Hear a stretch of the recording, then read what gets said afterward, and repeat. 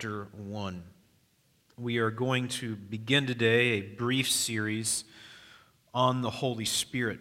The reason for that is that we have been working through the book of Acts, and as we have discovered in Luke's writings, there is much to be said about the Spirit, who he is, and what he came to do. There are things that we have seen so far in the first 8 chapters of the book of Acts that are suggestive and perhaps even normative, common to our experience. And then there are other things that we have seen in the book of Acts which seem a bit outside of our experience. And so naturally, as we are curious, questions arise. How are we to understand the Holy Spirit? How are we to see him as integral to new life, new birth, and even to our daily worship? And so, not next week, because Todd will be preaching for us a sermon thematically driven toward missions, but this week and then probably 2 weeks after next, the 11th and the 18th, we will have a brief series to learn more comprehensively what the Bible has to say about the person and the work of the Spirit, and especially how that applies to our resting in Jesus and to our growth in gospel grace. And so our hope in this is that it won't just be merely informational. The goal is not just to make you smarter Christians. The goal is to help us understand how we might worship God better and understand the role of the Spirit in that. And so it is my hope that this series will not only help you in your understanding of the Spirit, but be very applicational for you as you walk with Christ. And so the Holy Spirit, these scriptures reveal to us, I will contend with you over the next several weeks, the Holy Spirit is the power and presence of God with us. Now, from an Orthodox Christian point of view, we believe that we worship a God who is one, but who is three in one. We call these three persons. That is a little bit difficult for us in a modern sense, because what we mean by personhood was a little bit different than what the church fathers meant by personhood whenever they were trying to wrestle with the scriptures and define these various members of the Trinity. One God, three in one. But we believe, and I will say this from the outset, that the Spirit is a distinct person in the Trinity. Now, it's difficult for us, as I've said, because when we think of people, we think of individual people in corporal bodies. So as I look at you, I see a bunch of individual persons out there. We don't mean that we worship three gods. We worship one God. But he exists in three distinct persons: God the Father, God the Son, and God the Spirit. And as we will learn, particularly in a couple of weeks as we move into the New Testament's revelation concerning the Spirit, that these three in one are integrally related toward one another, not only in their very nature, for three make up the one, but they are also integrally related toward one another, for the coming of the Spirit and the ministry of the Spirit is directly related to the coming of the person of Jesus Christ, the second person of the Trinity. And we cannot fully understand the Spirit, and then conversely, we cannot fully understand the Son or the Father apart from the coming of the Spirit. And so we will find that their ministry, though distinct at times, is integrally connected to one another. But our goal for today is to look into the Old Testament and try to discern from the Old Testament the person and work of the Holy Spirit. A really smart guy from the 19th century named B.B. Warfield, an American theologian, said this about the Trinity in the Old Testament. The Old Testament may be likened to a chamber richly furnished but dimly lighted. The introduction of light brings into it nothing which was not in it before, but it brings out into clearer view much of what is in it, but was only dimly or even not at all perceived before. The mystery of the Trinity is not revealed in the Old Testament, but the mystery of the Trinity underlies the Old Testament revelation, and here and there almost comes into view. Thus, the Old Testament revelation of God is not corrected by the fuller revelation that follows it, but only perfected, extended, and enlarged. What Warfield is saying is that we see shadows in the Old Testament that are only fully revealed and illuminated in the New, and the doctrine of the Trinity is one of those. St. Augustine, many centuries ago, said that the New Testament is in the Old Testament concealed, but the Old Testament and the New Testament is revealed. And so I will say to you that this series is important for our faith, and it will only be truly clear if you are here or are able to listen to all of it. But we're going to start today by looking into the Old Testament. And though the fullness of the Trinity is not completely revealed in the Old Testament, it's partially concealed, it is there. And as we read with New Testament eyes, we can't pretend that we don't know much of the teaching of the New Testament. We will see contours of the Trinity and in particular the Spirit herein. Why is this series important? I've already hinted to you that if we're really going to understand our position in Christ, our worship of God, and our growth in holiness, we have to understand the doctrine of the Holy Spirit. But why take our time to go through the Old Testament and try to discern the person and work of the Spirit there? In other words, why should you listen today? Well, first of all, we need to know our Bibles, right? I mean, if nothing else, that should be a goal of ours, to know the Scriptures as fully as we can. So that in and of itself is a noble goal, but if we're not careful, that can just become sort of an academic goal, and so it goes beyond that.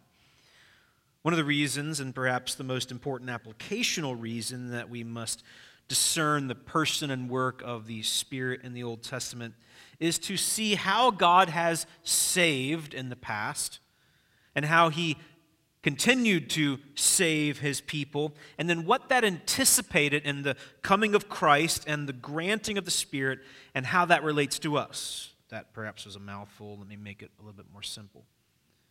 How does God save people, and how does He set them apart for Himself as they grow in worship? We believe that God, in a sense, saves positionally, but He also saves progressively, and one day He will save finally or fully.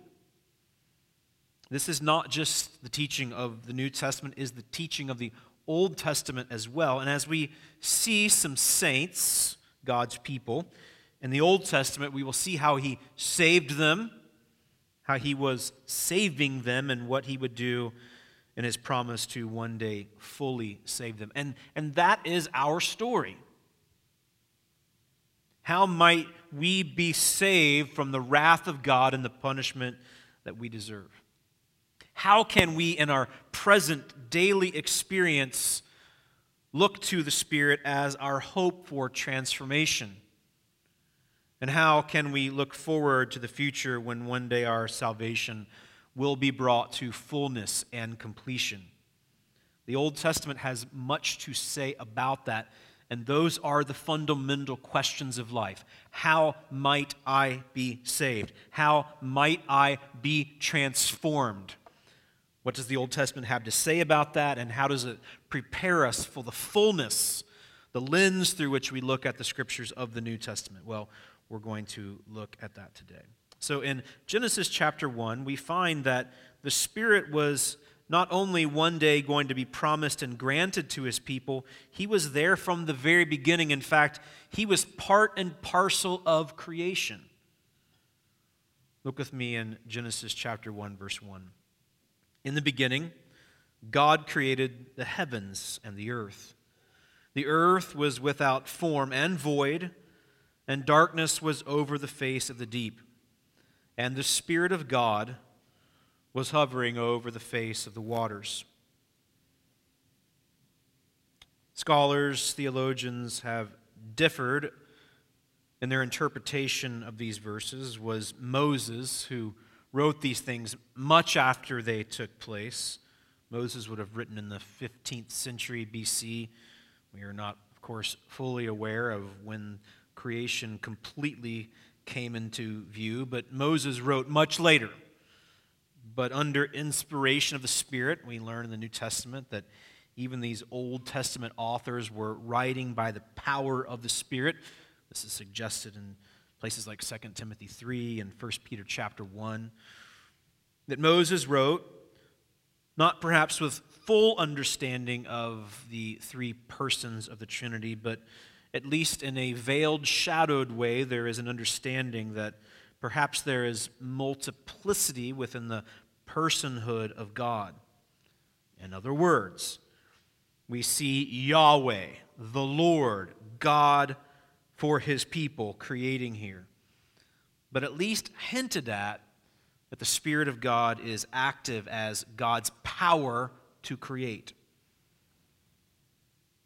When it says here in Genesis chapter 1, verse 2, that he was hovering over the face of the water, it carries with it in the original language the idea of quivering power, like it's charged electrically, waiting to create.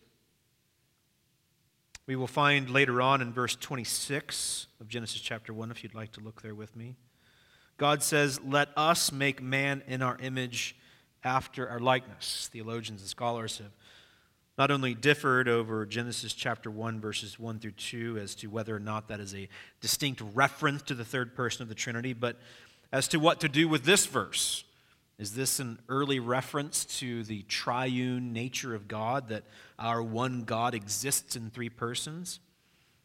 It's not full. It's perhaps not as completely clear as we would want it to be. Moses did not give us some sort of Hebrew parenthesis and say, by the way, when I write us, I mean God the Father, God the Son, God the Holy Spirit. But perhaps at least it's hinted at here. And it may give us an indication in verse 26, and then reference back to verse 2 here in Genesis chapter 1, that Moses perhaps understood to some degree that the one God that Israel was to worship was perhaps a bit more complex than even we knew that they knew. So perhaps there is multiplicity within the Godhead, multiple persons within the Godhead hinted at here. But I think we can at least suggest that God the Holy Spirit, the third person of the Trinity, was very active from the very beginning. And if he was quivering and anticipating with eagerness the making of all things, not just the cosmos that we see in Genesis chapter 1, verse 2, but people specifically in verse 26, that we see not only the creative power of God on display, but the love of God on display. A couple of years ago, as you remember, we taught through the book of Genesis, chapter by chapter.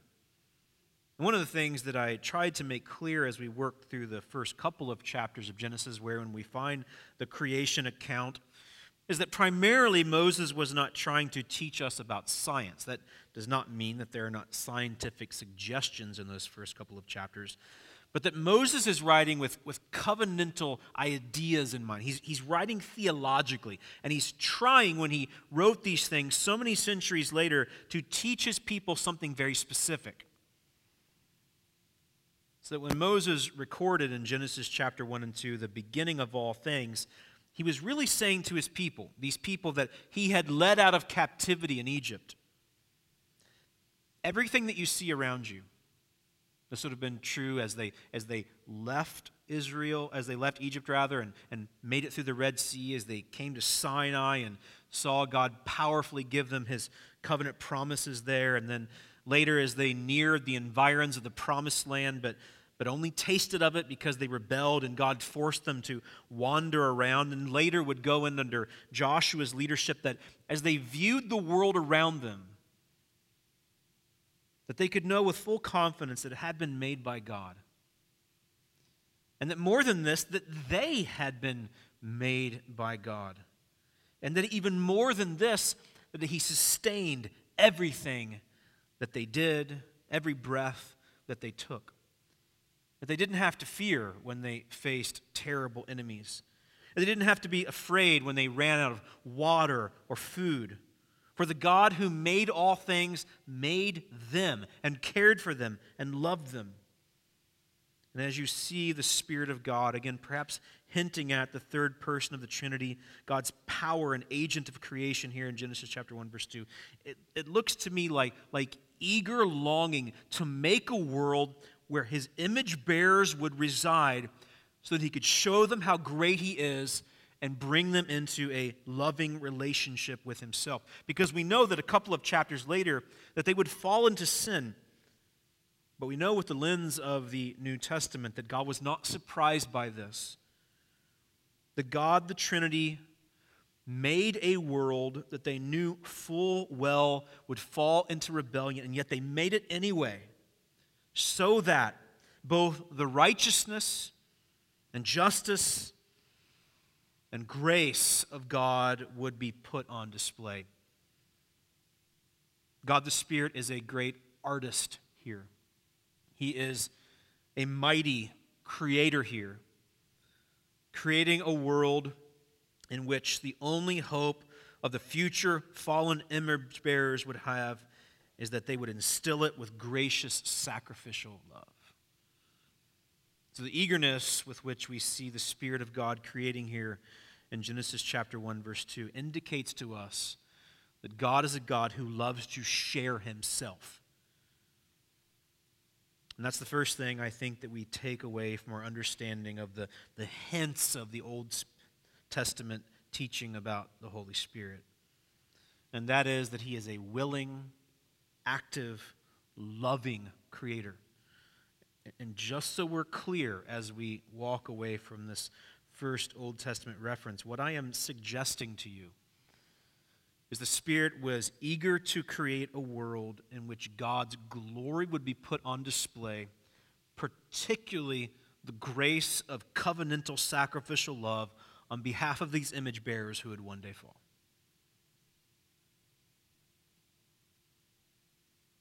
And so the Spirit of God is a spirit of power.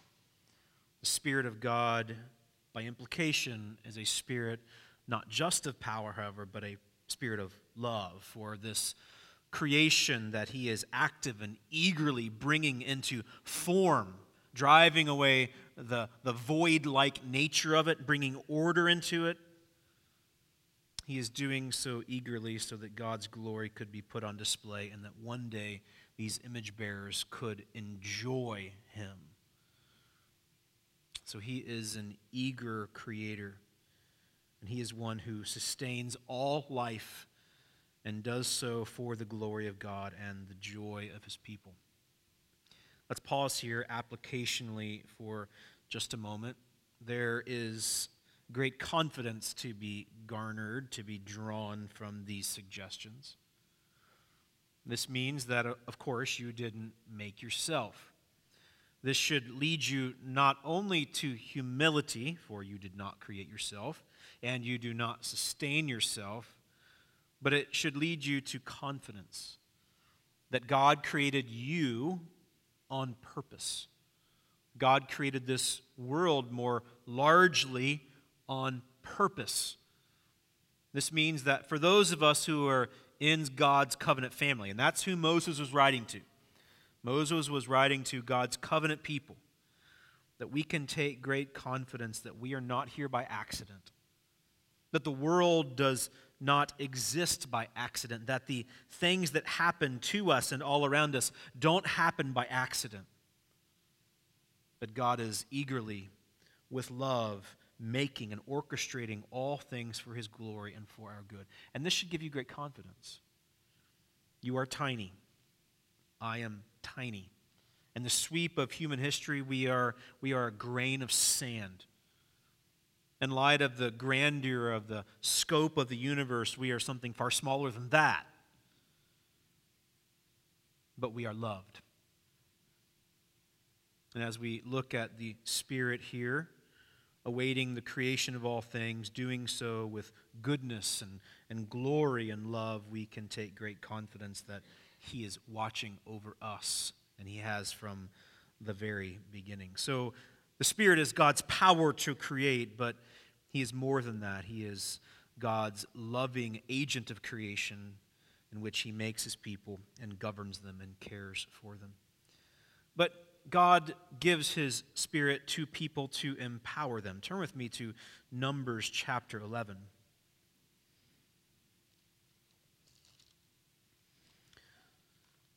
So this Spirit of God, this agent of creative power and governance, is not just used generally by God to make all things.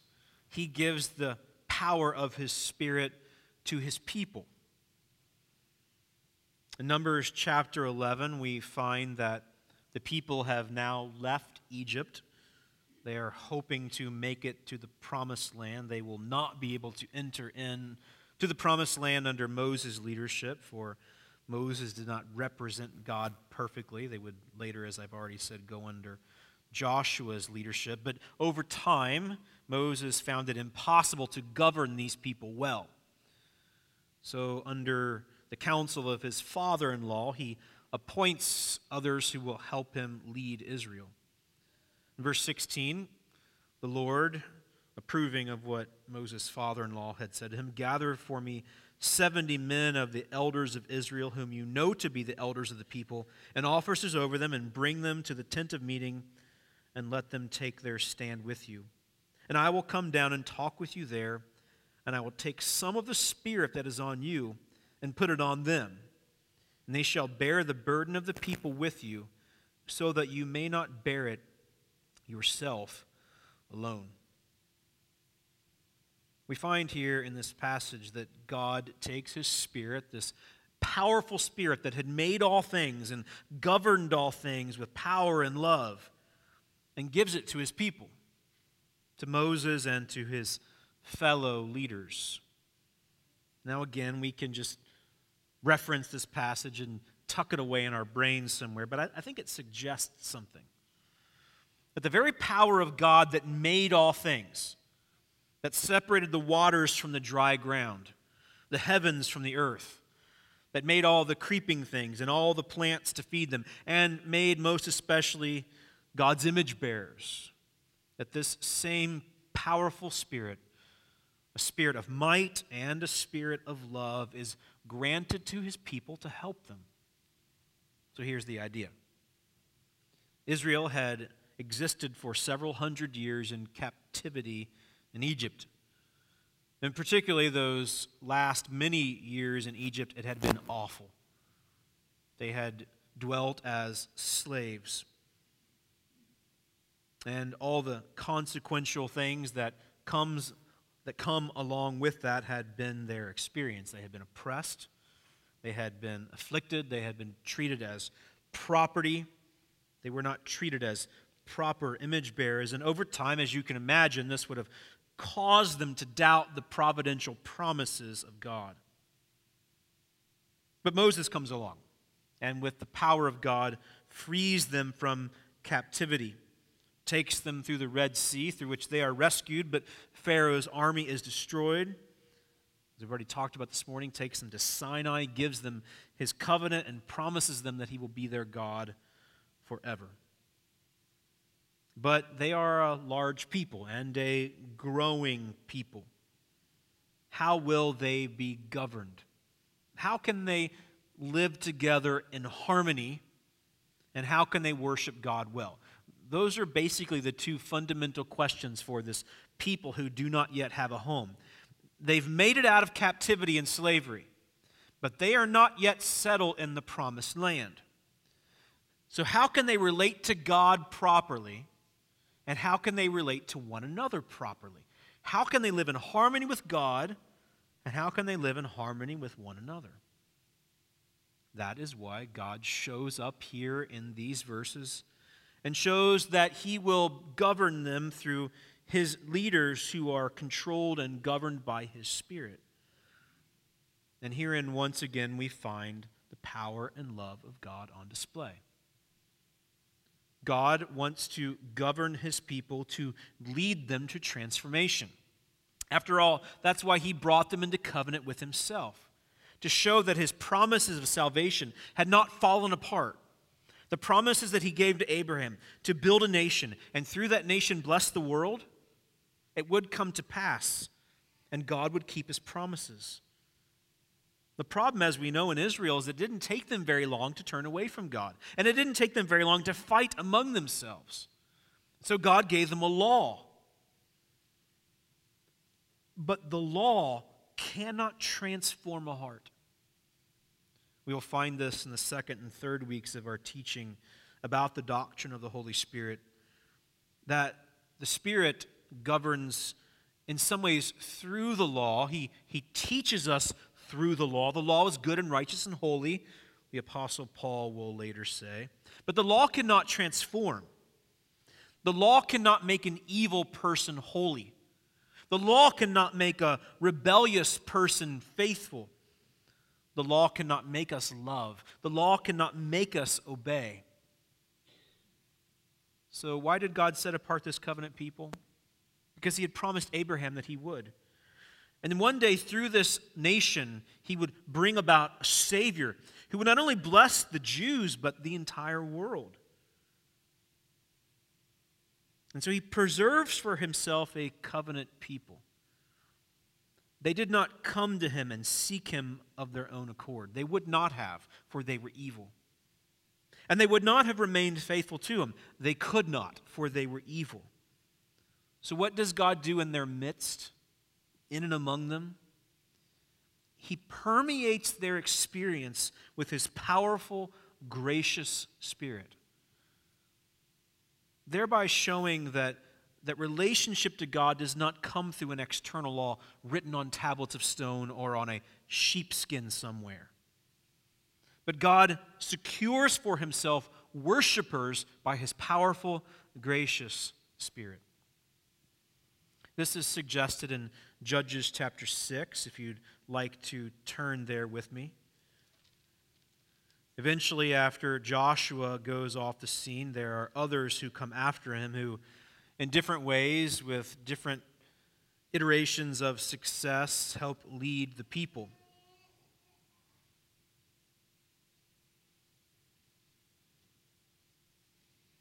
There was a man named Gideon, and I have the wrong reference up in front of you on the screen. It is not Judges chapter 6, verse 35. But in this section, and I'm not going to go looking for the verse, for I probably will not find it, but it is here in this section. I assure you that in this section it is said that Gideon exists under the power and leads with the power and love of the Spirit of God. This suggests that this extends beyond Moses and the elders that were with him. The idea is that even in Israel's darkest times, and if you read through the book of Judges, it's a cycle of sort of dismay. You'll have a judge who does pretty well. He's like a local leader in a portion of Israel. He'll do pretty well. He'll lead the people to some measure of faithfulness. But then what happens? The people fall into rebellion once again. God judges them by bringing in some of their enemies and calamity.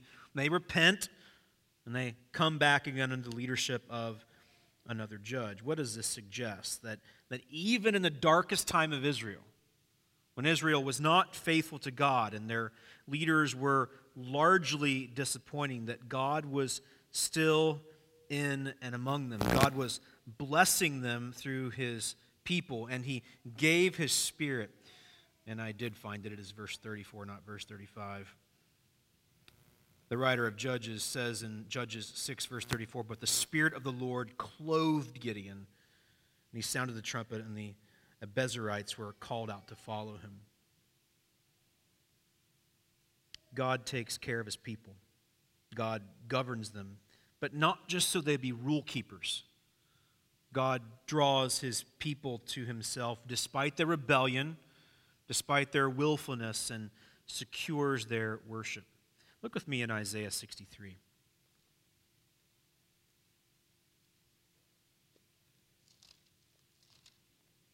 This is an important passage in the Old Testament in reference to the Spirit.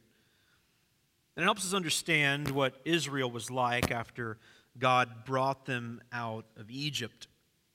In Isaiah chapter 63, verse 7, the prophet records this: I will recount the steadfast love of the Lord and the praises of the Lord, according to all that the Lord has granted us and the great goodness to the house of Israel, that he has granted them according to his compassion, according to the abundance of his steadfast love. For he said, surely they are my people, children who will not deal falsely. And he became their Savior. In all their affliction he was afflicted, and the angel of his presence saved them. In his love and in his pity he redeemed them. He lifted them up and carried them all the days of old. This is a reference to how God brought Israel out of Egypt and made them his own. But as we know from the Old Testament, we just suggested this from the period of the Judges, they didn't stay that way. They didn't stay faithful. Look at verse 10. But they rebelled and grieved his Holy Spirit. This is at least a subtle reference to the personhood of the Spirit, that we, again, believe that we serve one God who exists in three persons. And here this Spirit is grieved, which only an individual person can experience. Therefore, he, God, turned to be their enemy and himself fought against them. And he remembered the days of old of Moses and his people, which we've talked about this morning already. Where is he who brought them up out of the sea with the shepherds of his flock? Where is he who put in the midst of them his Holy Spirit, who caused his glorious arm to go at the right hand of Moses, who divided the waters before them, again a reference to the Red Sea, to make for himself an everlasting name, who led them through the depths. Like a horse in the desert, they did not stumble. Like livestock that go down into the valley, the Spirit of the Lord gave them rest. So you led your people to make for yourself a glorious name. This means that in Israel's experience, in coming out of bondage and oppression, and under the leadership of Moses and later leaders, that God's Spirit was in and among them.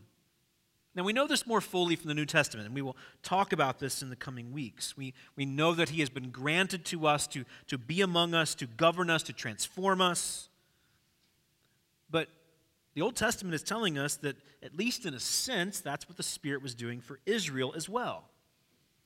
And herein again lies an implication.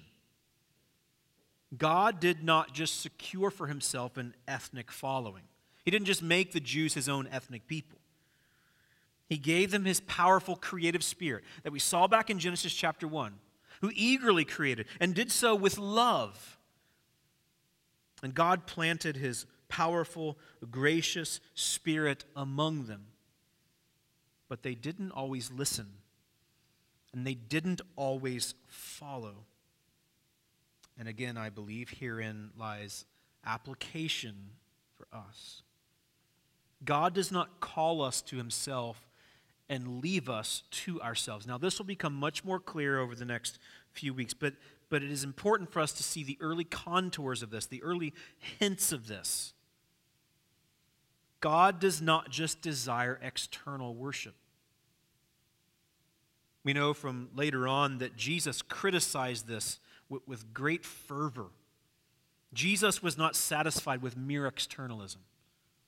He said of the Pharisees that they were like whitewashed sepulchres. You know what it's like whenever you go to a cemetery, and it's impressive to see these large tombs with obelisks, and some of them you can even walk into. You think to yourself, that must have been a pretty important person. This is pretty and impressive. Regardless of whether or not you are buried in a temple of marble or in a simple wooden box somewhere, it holds the same thing. Dead men's bones. And Jesus likened the religiosity, the external legalism of the Pharisees to that. God is not just satisfied with ritual. And he knows that left to ourselves, that's where we will go. Paul hints at this in Romans chapter 1, that humanity, when they see the glory of God revealed in creation, suppresses it. They don't want to deal with it because they want to do their own thing. And Paul says 3 times there in Romans chapter 1 that God's judgment upon humanity is letting them have their way. In other words, if you want to suppress the knowledge of the Holy One, the idea that there is a Creator to whom you are accountable, I'll let you have your own way. And that's the greatest judgment God could give to humanity. But what do we see going on with Israel? Here in Isaiah chapter 63, referencing Israel's experience, that God did not just give them a law written on tablets of stone and then let them have their own way, because he knew where that would go. No, God put his Spirit among them to govern them and to lead them into holiness. Many rejected, but some, the faithful, were transformed and lived in joy before God and with one another. So as we already said in referencing Numbers chapter 11, God gives his Spirit that we might live in harmony with him and in harmony with one another. This means that you can't just muscle out righteousness, and you cannot muscle out by the exertion of your will holiness. It will not work. Only God can create. Only God can save, and only God can transform. This means that in the Old Testament covenantal people of God, that he was doing that. Why? Because he loves. The very reason that this eager spirit in Genesis chapter 1 verse 2 created in the first place. To create a people that though they would fall into willful rebellion and turn inevitably towards self-righteousness and self-dependence and self-rule, that God would seek to redeem for himself a people who would be holy and who would enjoy him. God has always done that. Look with me now, please, in Isaiah chapter 11. This will be a bit of a pivot point in our teaching today. Was this the universal experience of Israel? That they would live in harmony with God and harmony with one another. That they would be able to resist their natural, inevitable tendency to self-govern and self-rule and to lean on their own self-righteousness. Would that be the universal experience of Israel? As is suggested in Isaiah 63, the passage we just referenced, and in our understanding of the rest of the 39 books of the Old Testament, by and large, what was the experience of the people, particularly the Old Covenant people of God, Israel? What was their experience largely? Most of them were not faithful to God. That though the Spirit of God was in and among them, by and large, their experience was not one of faithful harmony with God and with one another. So what would God do about that? Isaiah chapter 11, verses 1 through 2, the prophet gives these words of hope. There shall come forth a shoot from the stump of Jesse. We talked about this over our Advent teaching series. And a branch from his roots shall bear fruit. It's the idea that you look at a log sticking out of the ground that is still in the ground. It's a stump. And you look at that and you say, that tree is lopped off. It's dead. But if you look a little more closely, there's a sprig of life coming out of it. And though it's small and though perhaps seemingly insignificant, it shows that it's not fully dead. That was Israel. By the time of Isaiah's prophesying, this is 8th century BC, Israel was a mess. The nation had split in two. It would not be long after this that the northern kingdom, the northern 10 tribes, would be led away into captivity by the Assyrians. It would not be long after that that the southern kingdom would be led away to captivity in Babylon. This was bad. But what would God do? He would take that which was seemingly dead and give life to it. And then look at verse 2. The Spirit of the Lord shall rest upon him. The spirit of wisdom and understanding, the spirit of counsel and might, the spirit of knowledge and the fear of the Lord. Moses had that to a degree. The elders with him and Gideon and others had that to a degree. But this one will be different. This one will never fail. Moses failed. The elders with Moses failed. Gideon and the rest of the judges and leaders failed. Even their best leader, David, failed. But this stump of Jesse, the shoot from the stump of Jesse, this branch that we see in the second part of chapter 11, verse 1 rather, is the one that we see back in Isaiah chapter 9. Isaiah chapter 9 is the passage that Isaiah speaks of the child who will be born, who will be Wonderful Counselor, Mighty God, Everlasting Father, Prince of Peace. Of the increase of his government there will be no end on the throne of David and over his kingdom, to establish it and to uphold it with justice and with righteousness from this time forth and forevermore. That's this same one in Isaiah chapter 11, this shoot from the stump of Jesse, this branch from the roots, this one upon whom the Spirit of the Lord will rest in fullness and power without measure. Moses was a decent leader, maybe the best Israel had.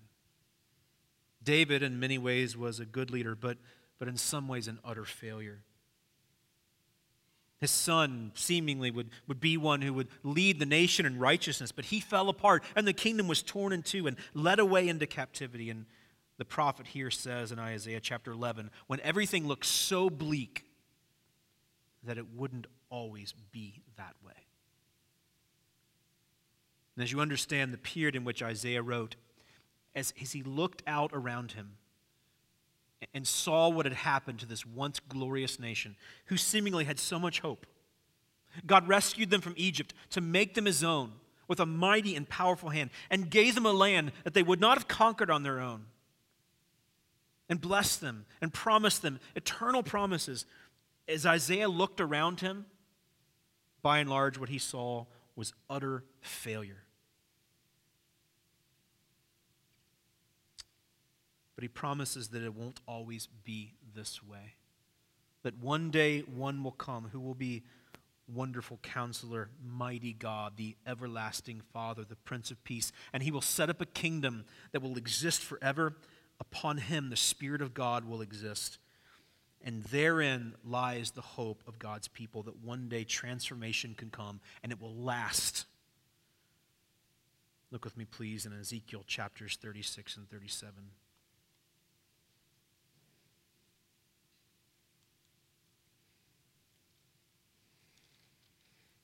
I encourage you, if you want to do a little bit of homework and corollary study, to take your time to read through these two chapters. We obviously do not have time to do this today, but these are two incredibly important chapters in understanding the ministry of the Spirit in the Old Testament and the promise of what he would do in the coming of the new covenant.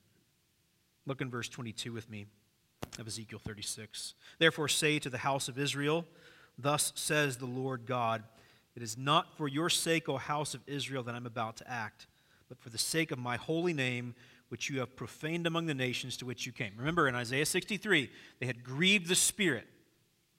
This was God's perspective on them. So he's saying, I'm going to bring back glory for myself. I'm going to get glory for myself. How am I going to do that? Verse 23, I will vindicate the holiness of my great name, which has been profaned among the nations, and which you have profaned among them.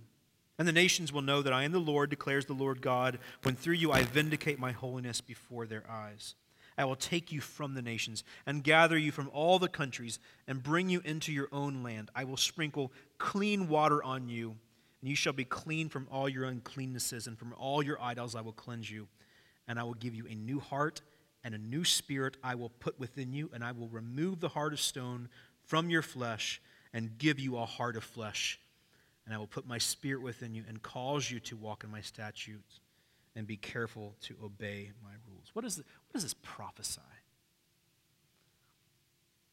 We know that Moses took the law of God and inscribed it on tablets of stone. It was external to them. It stood over them. It reminded them of the holiness of God and how they should live. And it was also a reminder of how far they fell short. Those tablets of stone could not create righteousness and holiness. It could not make the people faithful. How could they be transformed? the very Spirit of God, who hovered and quivered with energy over the face of the waters to create, would be placed in their hearts. And it wouldn't be tablets of stone that stood over them and compelled them to holiness. It would be God himself. So how could worshipers, and this is the fundamental question before us this morning, truly, how could worshipers be transformed for forever? How could they be rescued from their rebellion, transformed morally, and saved for eternity? It would not be by an external law. It would not be by the example of pretty good leaders. God himself, who made all things, would have to enter in. And that's the promise of Ezekiel 36. But as we just saw in Isaiah chapter 11, it would come through the coming of another one, the promised Messiah. He would bring his Spirit and pour him out upon his people and transform them.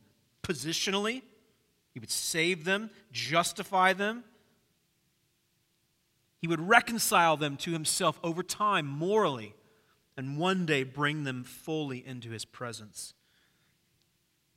In Ezekiel chapter 37, Ezekiel is given a vision of a valley full of bones. And he prophesies over these bones, and as those of you perhaps know the story, these bones come to life. A promise that God would rescue Israel, would make them his own once again, though they were dead in their trespasses and sins. And that's what he's done for you and me. And brothers and sisters, there is great hope. We recently went through the book of Ephesians together, and in Ephesians chapter 2, we were reminded that we were children of wrath, sons of disobedience, and as the apostle says there, we were dead in our trespasses and sins. But what did God do through the one, this stump of Jesse, this shoot from the stump, this branch? What did he do? He brought new life through atonement and the granting of the Spirit, and then he makes us alive together with Christ. So how can dead people come alive? How can formerly dead people come into fellowship with God progressively, morally over time? How can dead people live eternally with God? God has to enter into the story. Humanity has wanted its own way, and throughout much of history, God has said, have it. Have your way. Go try that. It leads only to disaster and damnation. But God didn't leave it that way. He promised a Messiah who would come and become a man and keep all the laws that humanity would not keep and offer himself as a perfectly righteous sacrifice on behalf of all who will trust him. And in so doing, he then grants his Spirit and brings the dead back to life and transforms them and gives them the promise of eternal, reconciled home with God for forever. That's why in Joel chapter 2, and I invite you to turn there with me as we close today. In Joel chapter 2, we find the promise that we recently saw in Acts chapter 2. So it's coming a little bit full circle if you've been following along with us as we've worked through the book of Acts. In Joel chapter 2, verse 28, the prophet says, "It shall come to pass afterward that I will pour out my Spirit on all flesh. Your sons and your daughters shall prophesy, and your old men shall dream dreams, and your young men shall see visions, even on the male and female servants in those days. I will pour out my Spirit." The first sermon that we see recorded in the book of Acts is Peter's sermon, and he says that on the day of Pentecost, when the Spirit was poured out, that this is what was happening.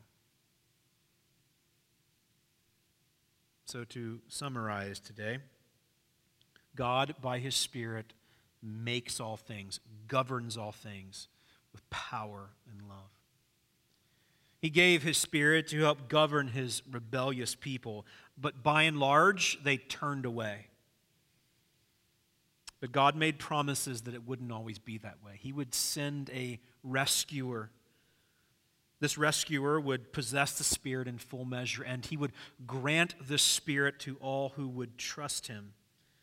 And by the Spirit, we could be transformed, finding favor with God once again, finding relationship with God once again. And in Joel chapter 2, verses 28 and 29, we find the final promise of this, that it will come. And as we've seen in Acts most recently, God kept his promise. He sent his Spirit. And so, my brothers and sisters, how might we be saved? By God the Trinity. God the Father promises and executes by sending God the Son, who would atone for our sins, becoming a righteous substitute, and then in resurrection power and ascending to the Father, intercedes in our behalf, and the Father and the Son send the Spirit in full measure, that we might be born again and transformed. The Old Testament hinted at this, but in so many ways it is a bleak record. But we, as the people of God, look back with great gratitude, for we've been made recipients of this promised Spirit, the Spirit who made us, the Spirit who sustains us, the Spirit who gives us new birth, the Spirit who exists within us to transform us for the glory of God and for our joy. So, by way of final application today, what is your only hope? Your only hope is that God would intervene, and he has done that by sending his Son, and they collectively sending the Spirit. We might pass from death to life and experience the full life of God through his transforming power. And we will see more about that in the coming weeks. So I call you with thanksgiving to look to God with gratitude for all that he has done to transform you and rescue you. It was not of your own doing. This was a gift of God.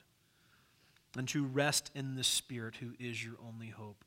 God shares himself through the Spirit in power and in love.